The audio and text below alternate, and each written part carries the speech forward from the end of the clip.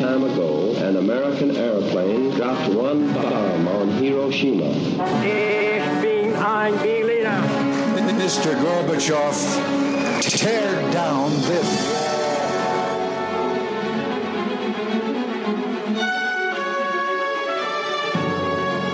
The American people, I think, is good people. They have not to judge with the... Hello. Bow chickie wow wow. Cold War. 202. Korea part fuckity fuckteenth. I don't know, whatever. At the end of our last episode, Dougie Mac and the buck tooth stops here, Truman. Right. Meet in the middle of nowhere, Wake Island, 9th of October, 1950. No, 15th of October, 1950. Yeah. Does not go well. And as I said last time, I think the whole point of the Wake Island Conference was for Truman to help Dougie Mac understand who was giving the orders and what the chain of command was. And MacArthur understood perfectly. He was. But hold on for a second. If you're MacArthur, out of everything that you've done in your life, and you did work for the longest time with FDR, and now not even FDR Jr. is standing before you, I mean, you can almost forgive MacArthur for going, you know what? I'll smile and nod and I'll say whatever words, but as soon as I can, I'm going to get back on that plane, go back to Tokyo, and I'm going to do whatever the fuck I think is best. I mean, in some ways, you can't blame him, but on the other hand, that is very scary to have an officer or commanding officer go, you know what, I'm not going to listen to my political masters. I'm going to do whatever I think's best. So on one hand, I can see where he's coming from, but on the other hand, that's a dangerous precedent. And this is not the first time MacArthur has defied his political masters. When he got back to Tokyo, MacArthur's guys asked him what he thought of Truman, and he said... Bit of a cunt. Not wrong. But what about this? Go ahead. Get the fuck out of my face. I probably shouldn't say that because I'll get in trouble. But could you, I mean,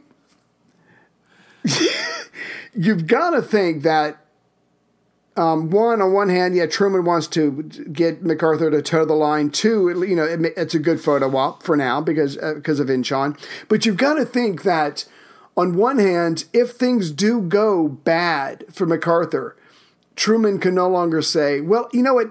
I got to be honest with you. I never really met the guy before. I've never had a chat. There was no face-to-face.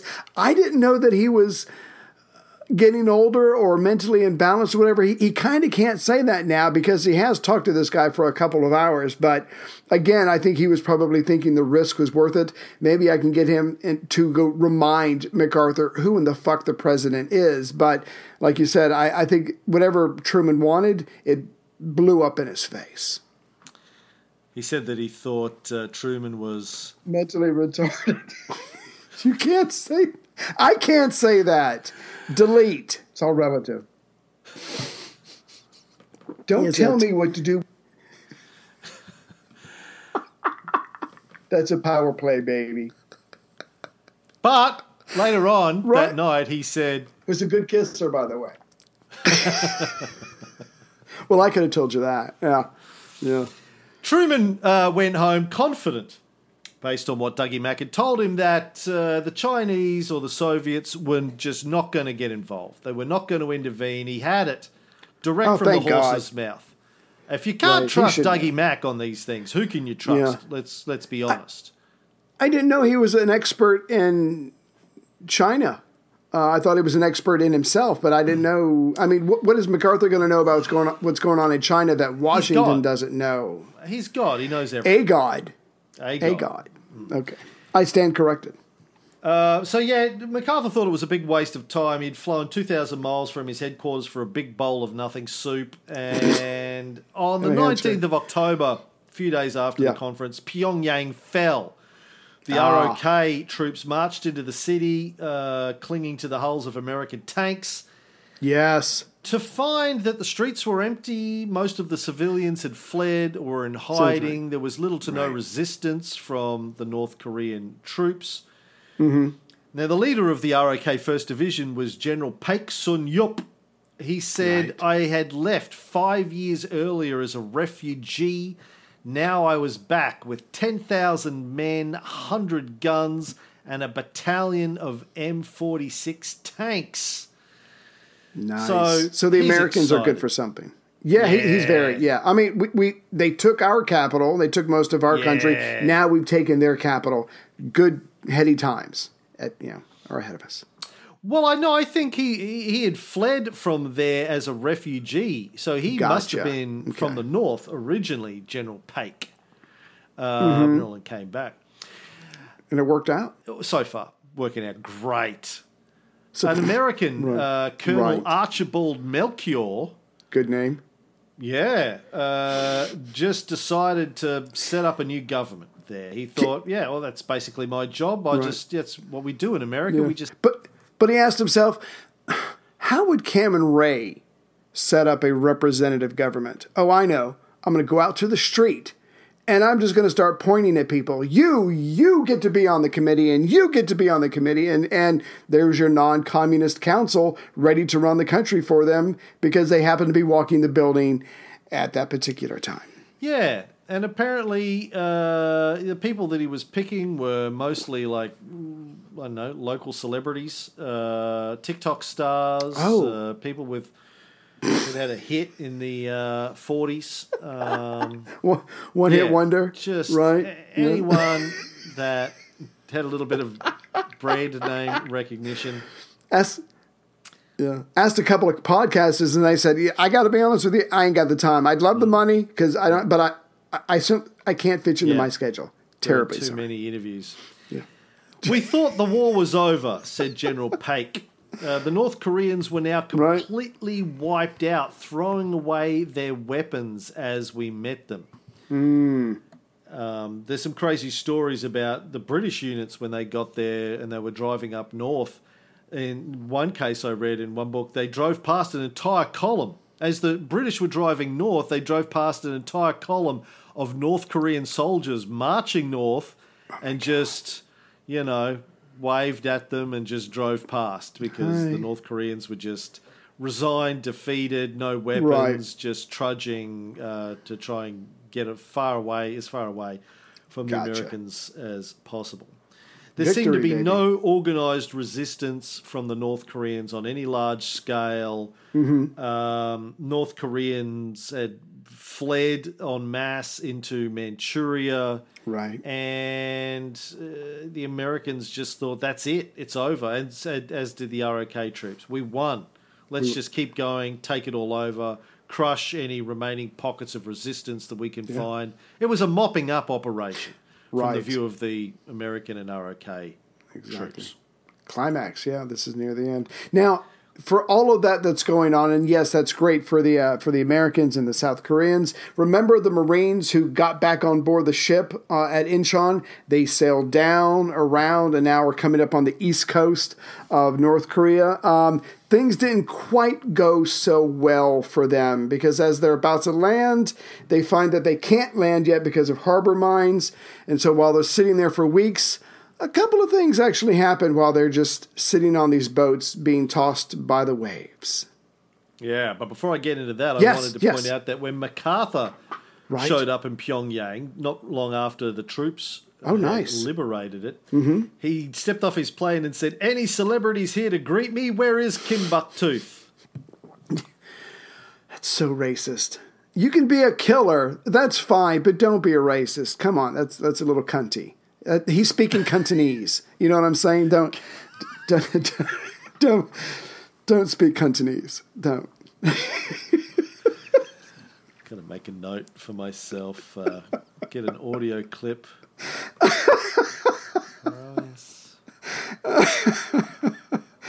Now that one I'm actually proud of, so please add that to the soundboard. Yeah, get all that down. Not Cantonese, spelled cunt.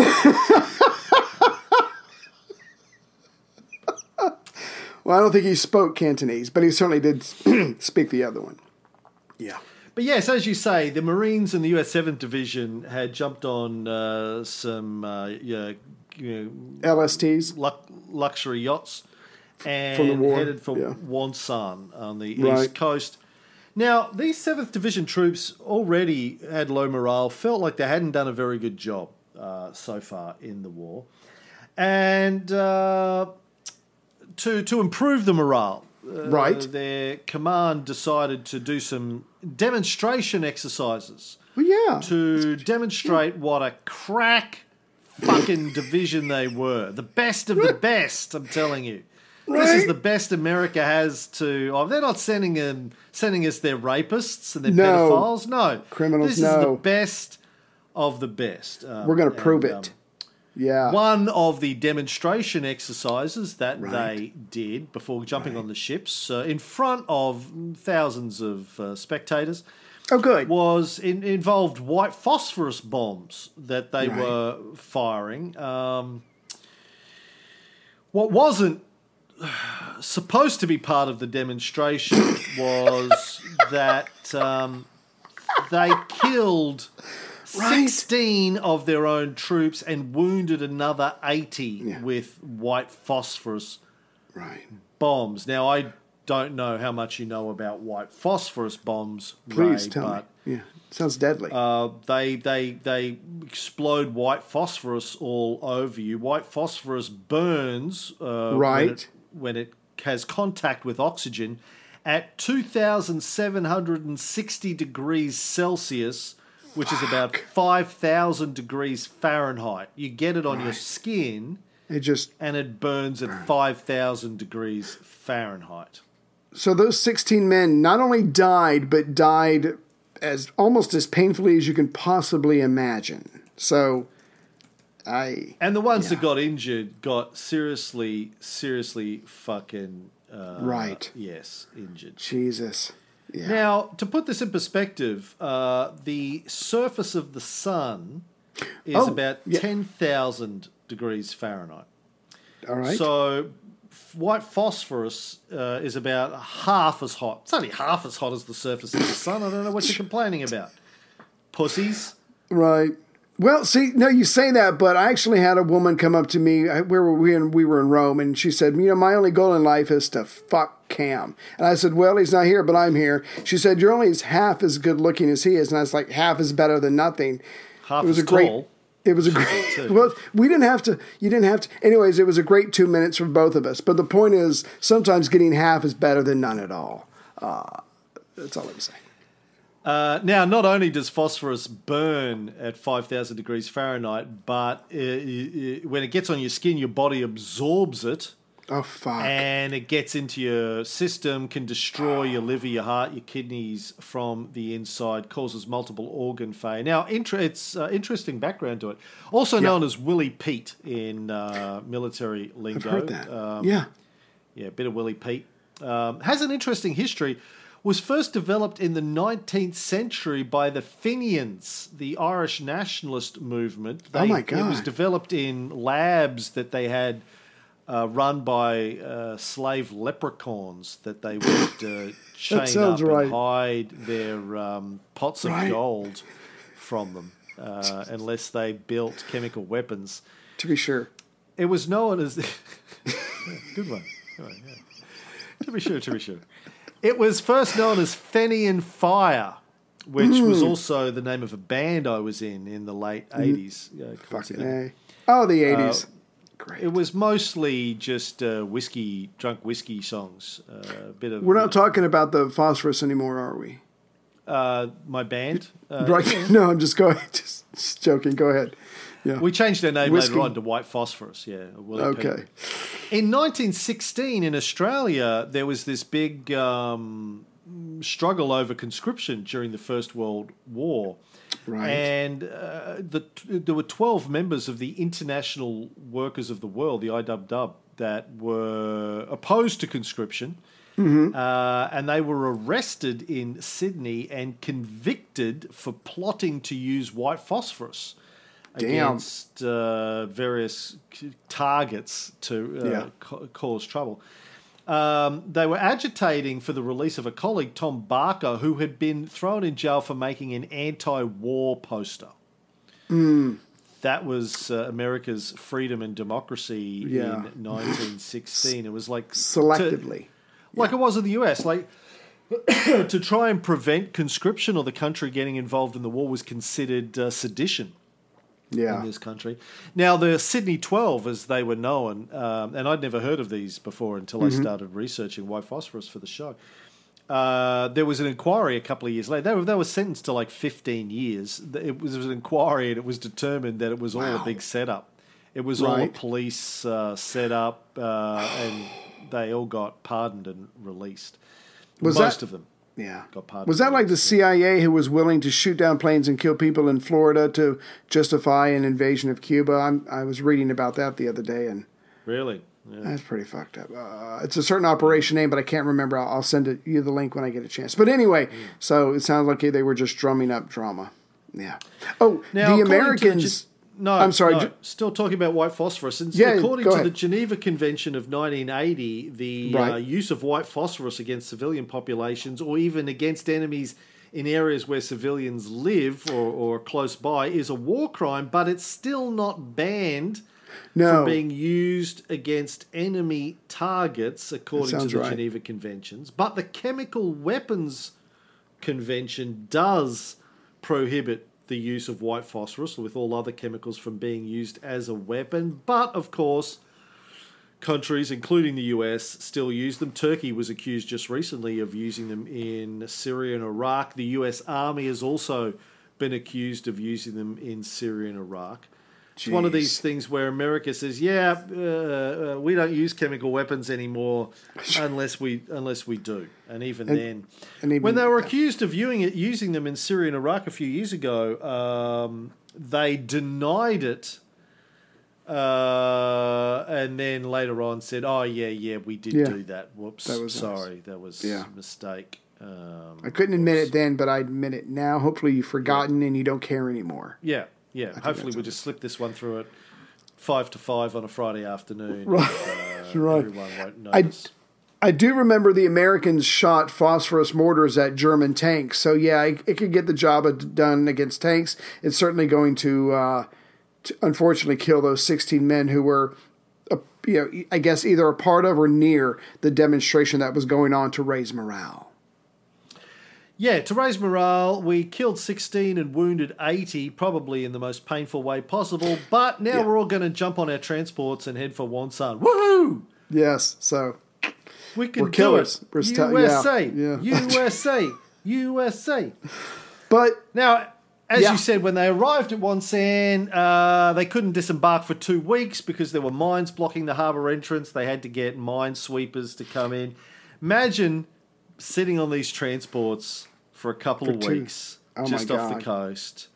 Yeah. Not a lot of fun, I imagine. And then, while they're still on the transports, they hear that the ROK has beaten them there. They just marched overland and got there. Even Bob Hope had beaten them there. Bob Hope was there to do a USO show in Wonsan, which he did the night before the transports disembarked. That's fucked. So, it was his first trip into Korea, and they missed it. Yes. But it gets worse from there, because then they were told that the capital division of the South Koreans was actually 50 miles north, and they were still on the move. So this 1st Marine Division is as pissed as they can be, but it's beyond their control. But they've landed now. I think it was October 25th. They finally landed. Meanwhile, the British proposed the establishment of a buffer zone south of the Yalu River, which is sort of runs on the border of China and North Korea today. It was the border of Manchuria and North Korea then. That would be jointly policed by China and the UN, where the North Koreans could safely reside. Dougie Mac, of course, was furious. He said the widely reported British desire to appease the Chinese communists by giving them a strip of North Korea finds its historic precedent in the action taken at Munich on the 29th of September 1938.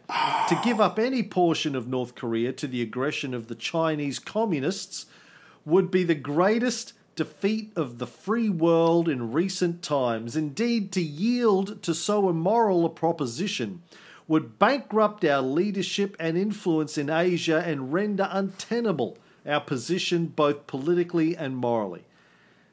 Classic American hubris. The aggression of the Chinese. Yeah. Sorry, which one of you has invaded a country? Well, we have, but they're the ones with the aggression. They have. What have they done? Well, nothing as far as we know yet. But it's they're the aggressors. Yeah. Here. If you stop me from fighting for freedom, then you're the aggressor and I have to kill you. Besides the fact that I really do want to kill you. Me think that MacArthur protests too much.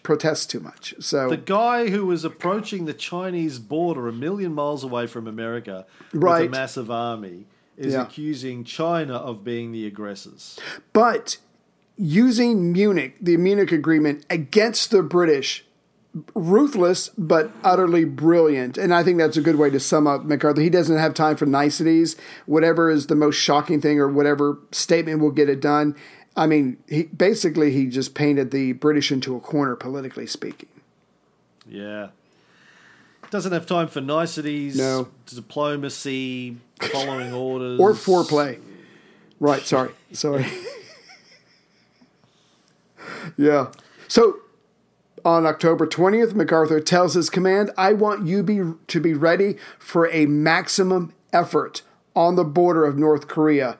The Joint Chiefs of Staff, who he's already slapped down a couple of times, when they hear about this, they don't even flinch. They're not even going to try to control this guy anymore. That's when they should have stepped up and said, no, that goes against everything we were talking about, but they're not even going to try to check MacArthur anymore. On the 23rd of October, at a joint meeting in Washington of the British and American Chiefs of Staff, General Omar Bradley declared, we all agree that if the Chinese communists come into Korea, we get out. MacArthur went, say what? Losers say what?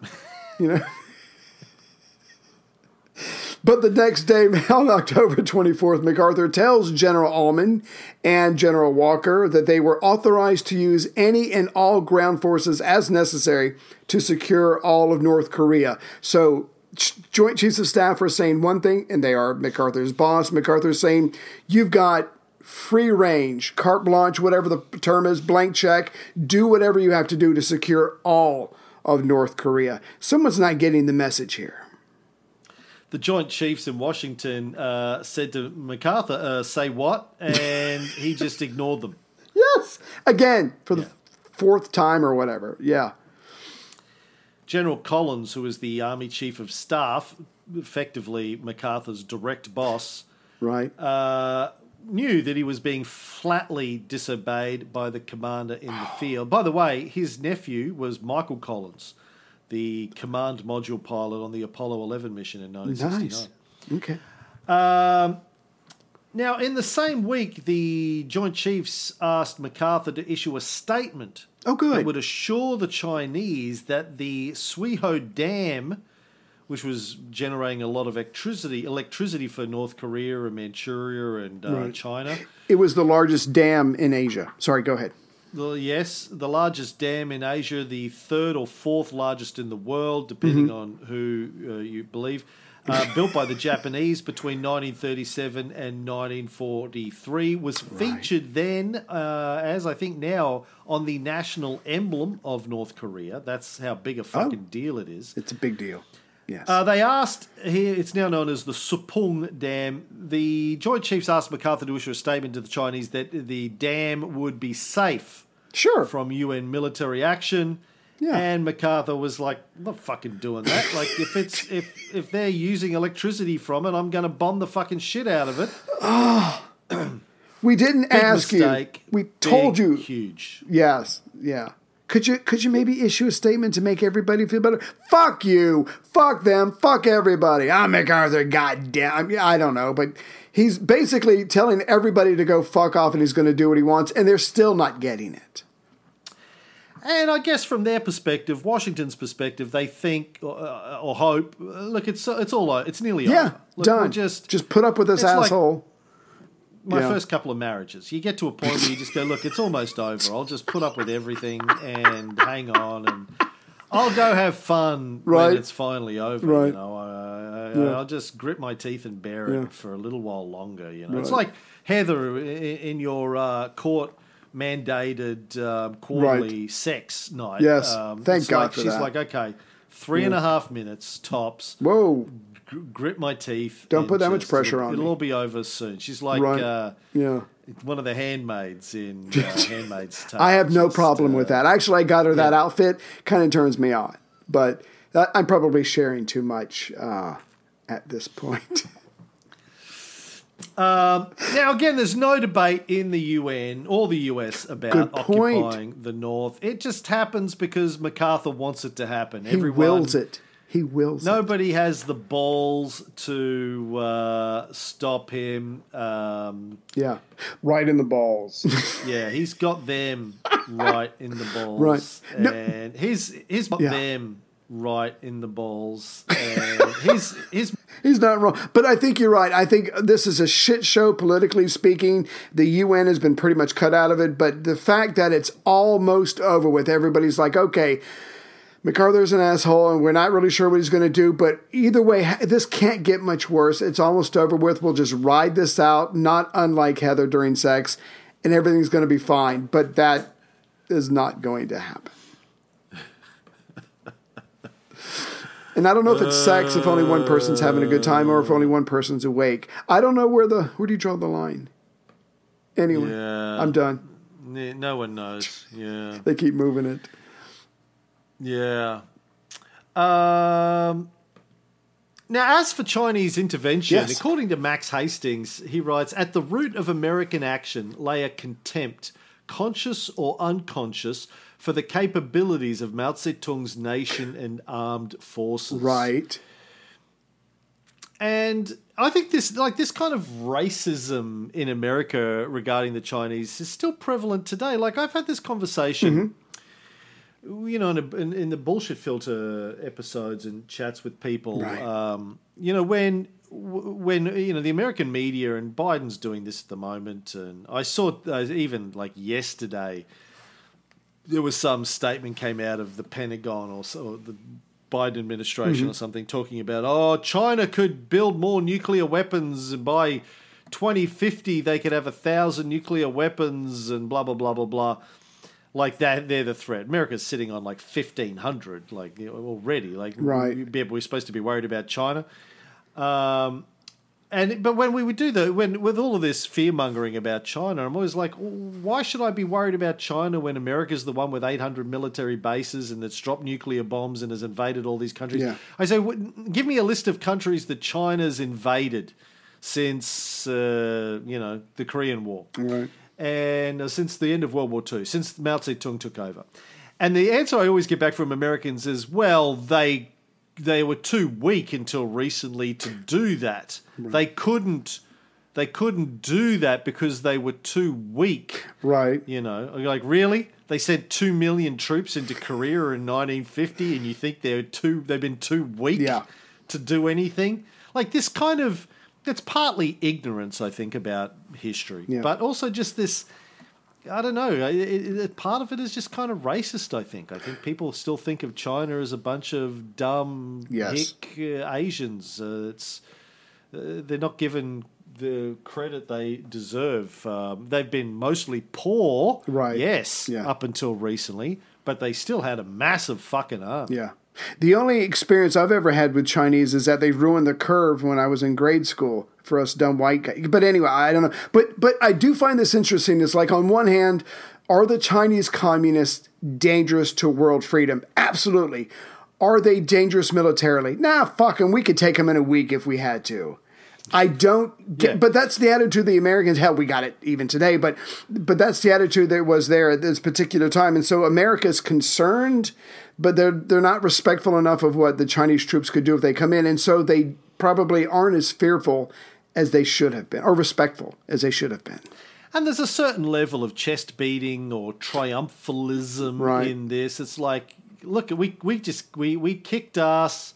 We're the greatest, Right. and they can't. There's nothing that they can do to stop us, even if they try. 2001, Afghanistan. We're going to fucking. What are those people are going to do? They do they even have running water? We're going to kick so much ass. It's going to be easy. Bunch of sand monkey, raghead, towelhead, whatever they call them. Yeah, they're just this. It is. It's this genuine sort of racist thing that's built into American DNA.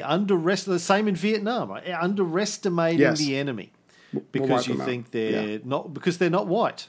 They're not white, and so we're better. Exactly, because God's white. You told me, Harold, just real quick. You told me one of the first conversations we had about chess, you said play the board, not the person. So ignore the person. What's the situation on the ground? What's the reality in front of you? And the Americans at this point are not looking at that. They're just going, Chinese, they're poor.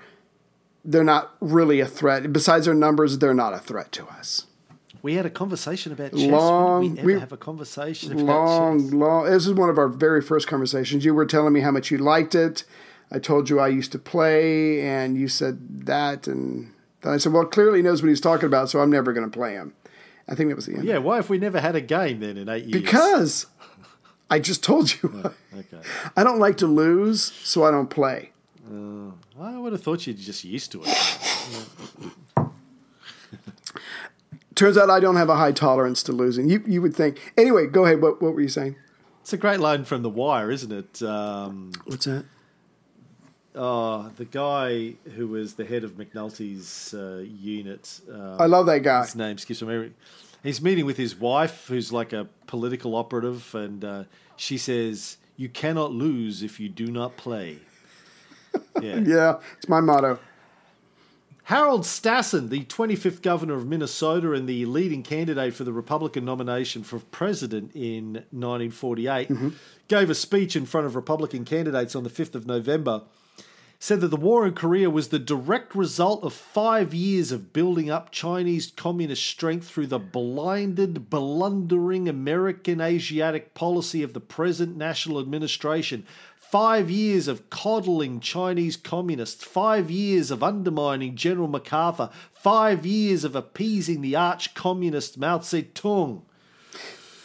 So, bullshit, but effective. I mean, we're literally winning the war at this point, and he's still calling Truman a pansy. We're the ones who gave China, $5 billion? I'm trying to remember the number. We gave them billions of dollars of weapons, not only during World War II, but during the Chinese Civil War. So that's bullshit, but I'm sure it resonated with the Republican voters. Gave the Kuomintang the money, not Mao Zedong. Right? Yeah, but they still were able to grab it. So I imagine. Yeah. And now, from the American perspective, Mao was going to be appeased no longer. They were going to stare him down and fuck him up if he dared to cross the border. I am so proud right now.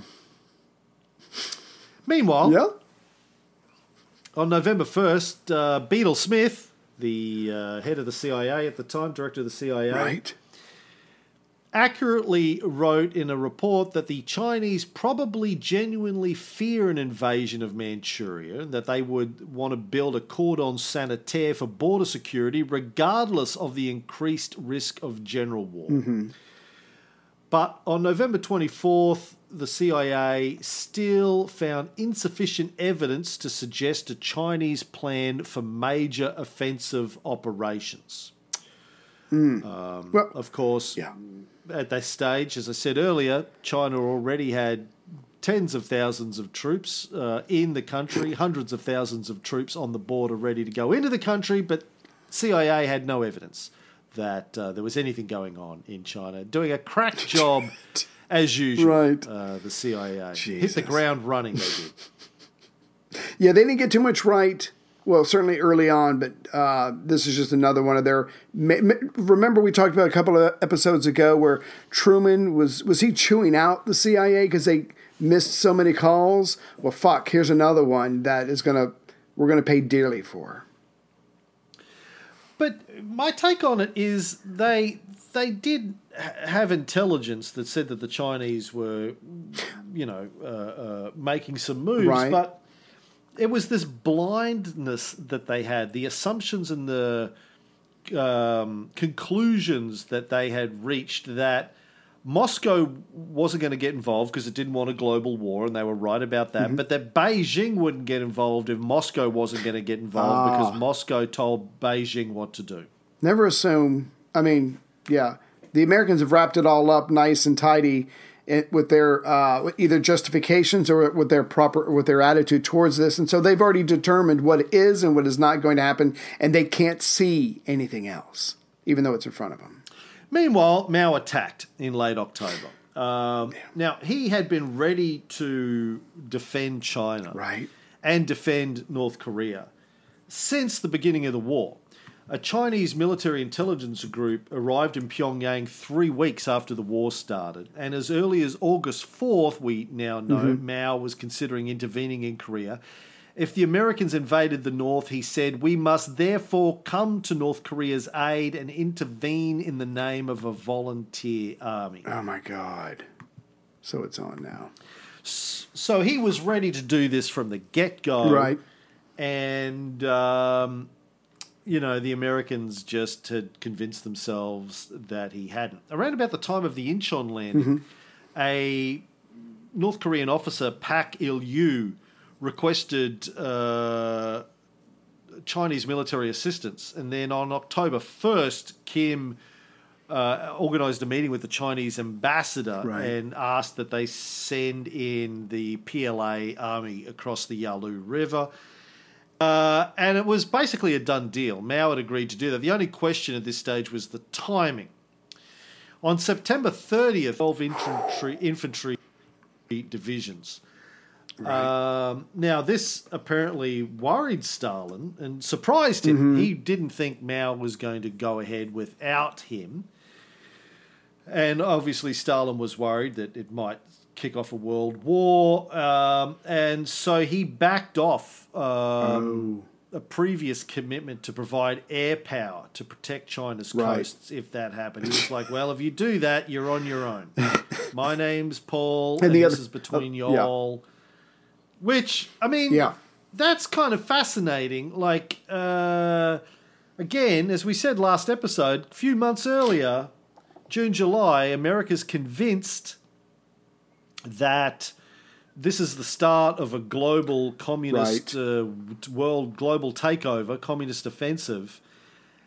And at this point, Stalin's like, hey, man, you get involved in this shit and it turns south, don't come to me for help. I'm not getting involved. That's the gap between what America thought was going on and Stalin said and what was really going on and Stalin said. The whole Cold War was based on the premise that Stalin was going to take over the world, and he didn't even want to support China if they got involved in a conflict with the U.S. Yeah. And the other side's got nuclear missiles, atomic weapons, and he's not forgetting that anytime soon. So, plus he's old, he's weak, he doesn't need this shit. He doesn't. Now, North Korean and Chinese documents that we now have access to make it clear that China didn't want to enter the war purely for defensive purposes to protect its own border, but also just to support the North Koreans because they felt they had an obligation to support the Koreans because the Koreans had supported them in the Chinese Civil War, the anti-Japanese resistance, the revolution in general. China's Foreign Affairs Ministry referred to China's obligations to the Korean people who have stood on our side during the past decades. It's a matter of honor. So it's not, yes, it's a matter of, supporting your allies who have supported you in the past. Exactly. It's not just about his own border. So the reason that's important is because it means that as soon as MacArthur crossed the 38th parallel, he had tripped the wire that meant that Mao was going to get involved. It really wasn't about getting close to the Yalu River and the Chinese border. It was as soon as the US went into North Korea, Mao decided. In fact, on the 2nd of October, the US crossed the 38th parallel on October 1st. On October 2nd, Mao told Stalin that he had decided to get involved, that he was getting involved and he was sending troops in. Well, I'm sure Mao would rather fight in North Korea than southern China or in Manchuria. So, yeah, I mean, you fight the guy as far away from your own land as you possibly can. That's just prudence right there. Indeed. Yeah. So it was NSC 81, this sort of loosey-goosey permission to invade and occupy North Korea, that prompted Mao to get involved. Around this time, Kim Il-sung is actually in Peking on an armoured train in secret, ready to coordinate with Mao. Defending. Yeah. Now, there were US intelligence officers at this time that were growing increasingly nervous about China's intentions. They kept getting small bits of intelligence information from a variety of sources that made them believe that the Chinese had already entered North Korea by late October. Colonel Percy Thompson, who was an intelligence officer for the First Corps and considered apparently one of the best intelligence officers in Korea at the time, was very pessimistic about China's intentions. He was quite sure that China already had a presence in North Korea, and he tried to warn everybody. But he tried to warn his superiors what was going on and just hit a brick wall. He said he was fighting a sense of euphoria in the upper ranks in Tokyo about what a great job they'd done, and no one was prepared to listen. He himself directly warned Colonel Hal Edson, who was the commander of the 8th Regiment of the 1st Cavalry Division, the CAV, as they like to call themselves. He warned him that he thought there was a significant Chinese presence in the area, but Edson treated his warnings, he later said, with disbelief and indifference. Wow. Yeah, I don't know if we've really stressed enough how truly euphoric and relieved the Americans and the British and the South Koreans were. I mean, literally, it's like the game is almost over with. We just got to run out the time. How could anything possibly go wrong? And so you can call that naivete. You can call it blindness and racism as well, as like we discussed a couple minutes ago. But the Americans were on a certain track, and they couldn't see anything else, even though people like the gentleman that you just said is giving them warnings. Colonel Percy Thompson's daughter was Barbara Thompson Eisenhower. Married to Dwight Eisenhower's son, John. And she remembered a distinct change in the tone of her father's letters from Korea at this point. She said he was writing to her as if to say farewell. He was absolutely sure they were going to be overrun and he was going to be killed. Damn. Now, he had good reason to be worried, as we've said before, because the Chinese were in the country. His intelligence was, as it was going to play out, he just couldn't get anyone to pay attention. He wasn't the only person who couldn't get the Americans to listen. But on October 25th, when the Chinese really struck in force, they hit the ROK first.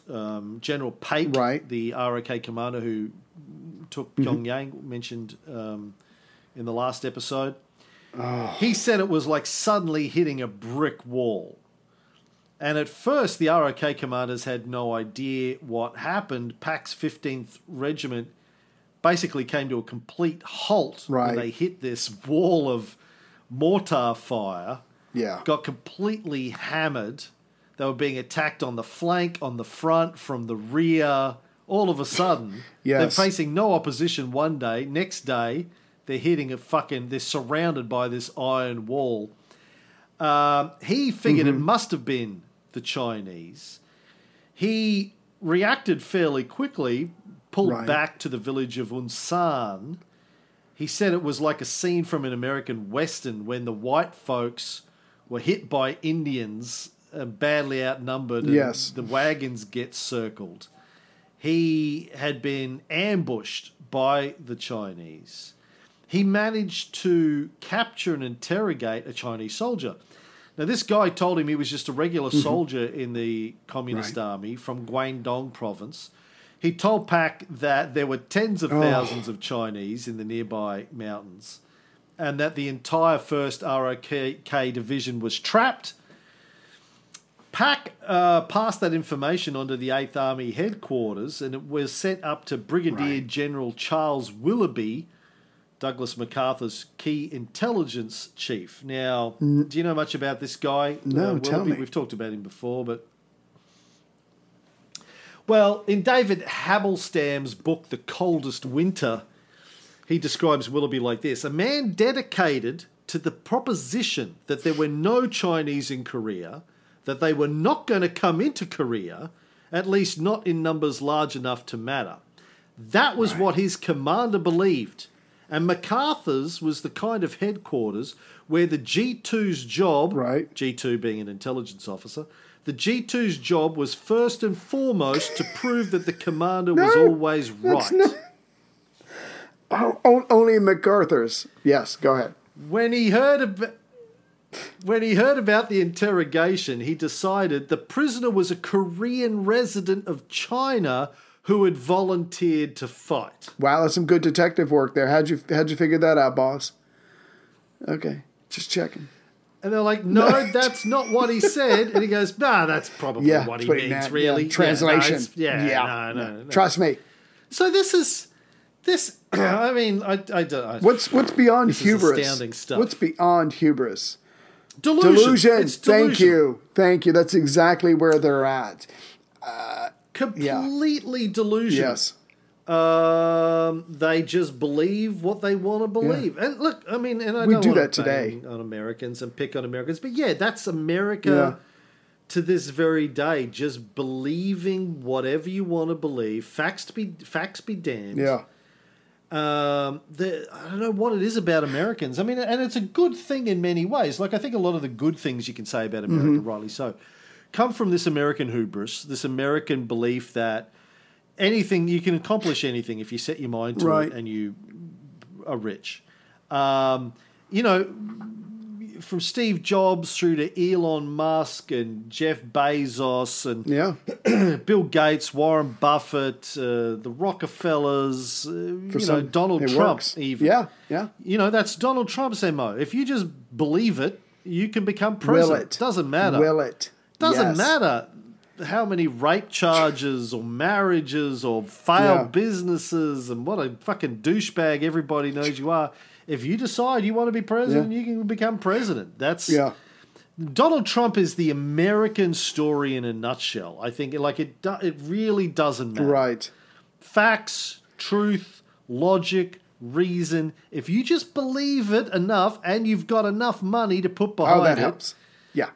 You can accomplish anything in America. You say facts, I hear the word conspiracy, but that's just me. So I don't with your facts. You say facts, I hear how much do I need to spend to get you to change those facts into something more convenient. Or for them not to matter, because I've got both amounts. So, yeah. And, and look, again, I'm not beating up on America, but it is America. But I think this is true of all empires. Napoleon, as I said in the last episode, I think, and just his hubris. And I'm a huge admirer of Napoleon, but his hubris thinking that, just not being able to think clearly about what was going on in Russia in 1812. Right. The British Empire, Churchill trying to maintain the empire when it's crumbling around him in World War II. Through sheer will. They're vastly overextended. Yes. Thinking he can hold it together. I mean, this is... Empires and success breeds overconfidence and hubris and the ability... it's this idea I think Americans have today that the American empire will last forever. Right. That nothing... Can't picture it not. There's no way China's going to take over America's role as the global hegemonic leader. They just can't conceive of that. It's inconceivable to Americans, Right. And so we don't. I think to a lot of us outside of the country, we see it as obvious. Well, it's obviously going to happen. Like exactly when that line is going to be crossed is debatable. Has it already happened? Is it going to happen this year and 10 years and 30 years? Who knows? Depends on how you measure it. Is it GDP? Exactly. Is it how many countries they have in their pocket? Is it the amount of nuclear weapons that they have? Is it when the renminbi becomes the global standard currency? I mean, no one knows, but it's gonna happen. Like barring acts of massive tragedy, right? Something a global war that they lose, or another civil war, or their economy does collapse, as people are always predicting that it will. Have been predicting for 25 years that it will. Right. They are going to take over, but I think that's just incredibly difficult for many Americans to even conceive of for some reason. I guess you just grow up with this propaganda that you're the greatest. Jesus himself mandated that you would rule the world, and who's going to argue with Jesus, really? I mean, Douglas MacArthur would, but he's not around anymore, or he's probably in heaven sitting at the right hand of God. He's probably pushing Jesus out of the chair, and Jesus are fighting over that throne. Well, to not be able to conceive... Time sharing. There we go. Maybe. To not be able to conceive something is one thing, but to not want to perceive or conceive or whatever is even more powerful. I literally don't want to think that that's possible, and so I shan't, no matter what you show me. And that's some powerful stuff. Yeah. I mean, it really, and again, I get this when I'm talking to people like Jay David. Like, the brainwashing is so strong in guys like him that, the very suggestion that America is not a force for good in the world will make him he cannot throw up or cry or shit his pants or both. It literally, it's a religious conviction. Literally I believe he literally does not have, he's a smart guy, he's a lovely guy, he's an old friend, but literally cannot, in the same way that a fully convinced Christian cannot begin to conceive that God and Jesus don't exist. Right. Guys like Markham cannot even begin to get their head around the idea that America isn't a force for good in the world. Yeah. It's just they don't have the neuronal structure, the capacity. It's a lifetime of brainwashing and propaganda and beliefs building on top of beliefs. Identity factored into that to the point it becomes faith. Or something like a religion. Well, it is. It's an act of religious faith. I genuinely believe they're exactly the same functions going on there. Rather than having an evidence-based mindset and not having a horse in the race. Right. That helps. Which is difficult, as we talk about on the bullshit filter all the time. It's very difficult to do that, but... it's what we try our best to do and avoid confirmation bias where possible. If the average American can go, you know what? I accept the premise that America is just the latest superpower and we've done all the things that all the other superpowers have done to get here and to stay here, and most of them aren't pretty. If the average American could do that, I would be pretty impressed. It's not going to happen. Yeah. Took me years to get you to that point. Yeah. I mean, I'm amazing. It's everybody else. It's not really. Anyway, where were we? And look, if you can do it. Yeah. Hey. Even the people in Dealey Plaza waiting for JFK Jr.'s miraculous return should be able to do it. What about that? Ray sent me this TikTok today of a couple of right-wing crazies talking about the fact that Mussolini was whose son? Was it Patton? Was Lincoln's? Patton was Lincoln's grandson, right? And Mussolini was also Lincoln. Was Patton's? No, was related to Lincoln, right? And that. Trump is a Kennedy. Sure. And Looks like one. that Michael Flynn was Mussolini's son, and JFK. It was hard to follow. The best part was as this guy's listing this off, basically the Old Testament, he begat him. The interviewer was going, sure, yeah. I'm like, you're a fucking idiot. Yeah, I get it. Yeah. Yeah, I'm right there with you. Brother. I know what you're saying. Speaking Cantonese. That's what it is. It was nothing but a Cantonese field show. Anyway, I'm done. Anyway, over the next few weeks, American and ROK forces repeatedly captured Chinese prisoners. Right. Who repeatedly, openly identified their units and confirmed that the Chinese had crossed the Yalu River with tens of thousands of soldiers. Nope. And again, this information was sent to General Willoughby. And again, he ignored it. No. La la la la la. No. La la la la. Yeah, it didn't happen. No. Ain't gonna happen. Wouldn't do it. Wouldn't be prudent. Again, it is impossible for you to understand something that you were paid not to understand. Exactly. And he doesn't want to. Yeah. So that's where they are at when the Americans get attacked. Yeah. On the evening of the 1st of November 1950, Private Carl Simon, Paul Simon's big brother, Right. was with the 8th Cavalry. Wondering, he was part of G Company. They were sitting around camp wondering what happened to F Company. That they had heard were being attacked by unidentified troops. Right. And then they didn't hear any more from them. Should we? Is that our concern? Anyway. Then they heard gunshots and shouting and bugles. The Koreans that were with them couldn't identify the language and said that it must be Chinese. That's not good. And then a massive wave of Chinese slammed into the Americans out of the darkness, firing, throwing grenades, and the Americans basically just ran away. G Company just turned, dropped their pants, and pulled ran. away. Yes. Carl Simon wrote, "There was just mass hysteria on the position. It was every man for himself. The shooting was terrific. There were Chinese shouting everywhere. I didn't know which way to go. In the end, I just ran with the crowd. We just ran and ran until the bugles grew fainter." I know this one. I ran so far away. Thank you, flock of seagulls.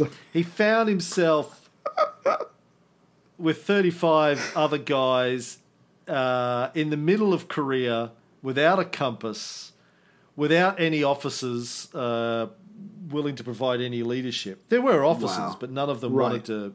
No, they were running too. Yeah. Yeah.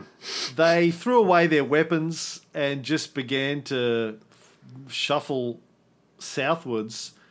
They walked for 14 days, eating berries that they picked along the side of the road, waving their yellow scarves to try and get the attention of observation planes, but failing.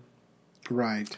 Stealing rice and potatoes at gunpoint on villages as they went. At least one of them must have had a gun. Sure. Jeez. They took over the house of some civilians who eventually would drive them away by telling them that the communists were getting close, so the Americans would run away again. And just as they were close to dying of starvation or exhaustion, they managed to stumble across the British 27th Brigade and rescued.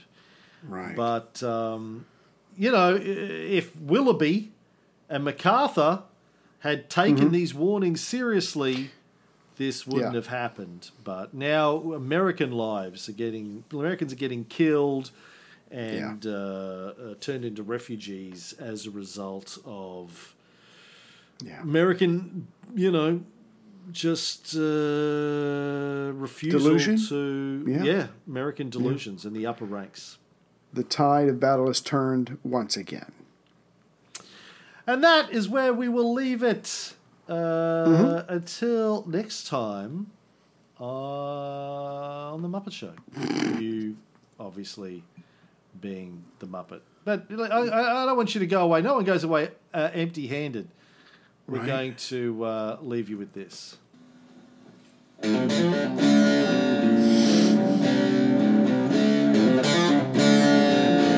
Lamb. Her ass was white as snow. Because she had it bleached. The Mary or the Lamb? I'm confused. Both 2-for-1 sale that day. It was a memorable day, my friend. What do you do when you get lonely? And it's not lying by your side. You've been podcasting way too long. You know it's just your foolish pride. Ray love. In the gate room, I'm a bear. Ray love. Stop begging, bitch, please. Ray love. Vegas, won't you please? In my hand.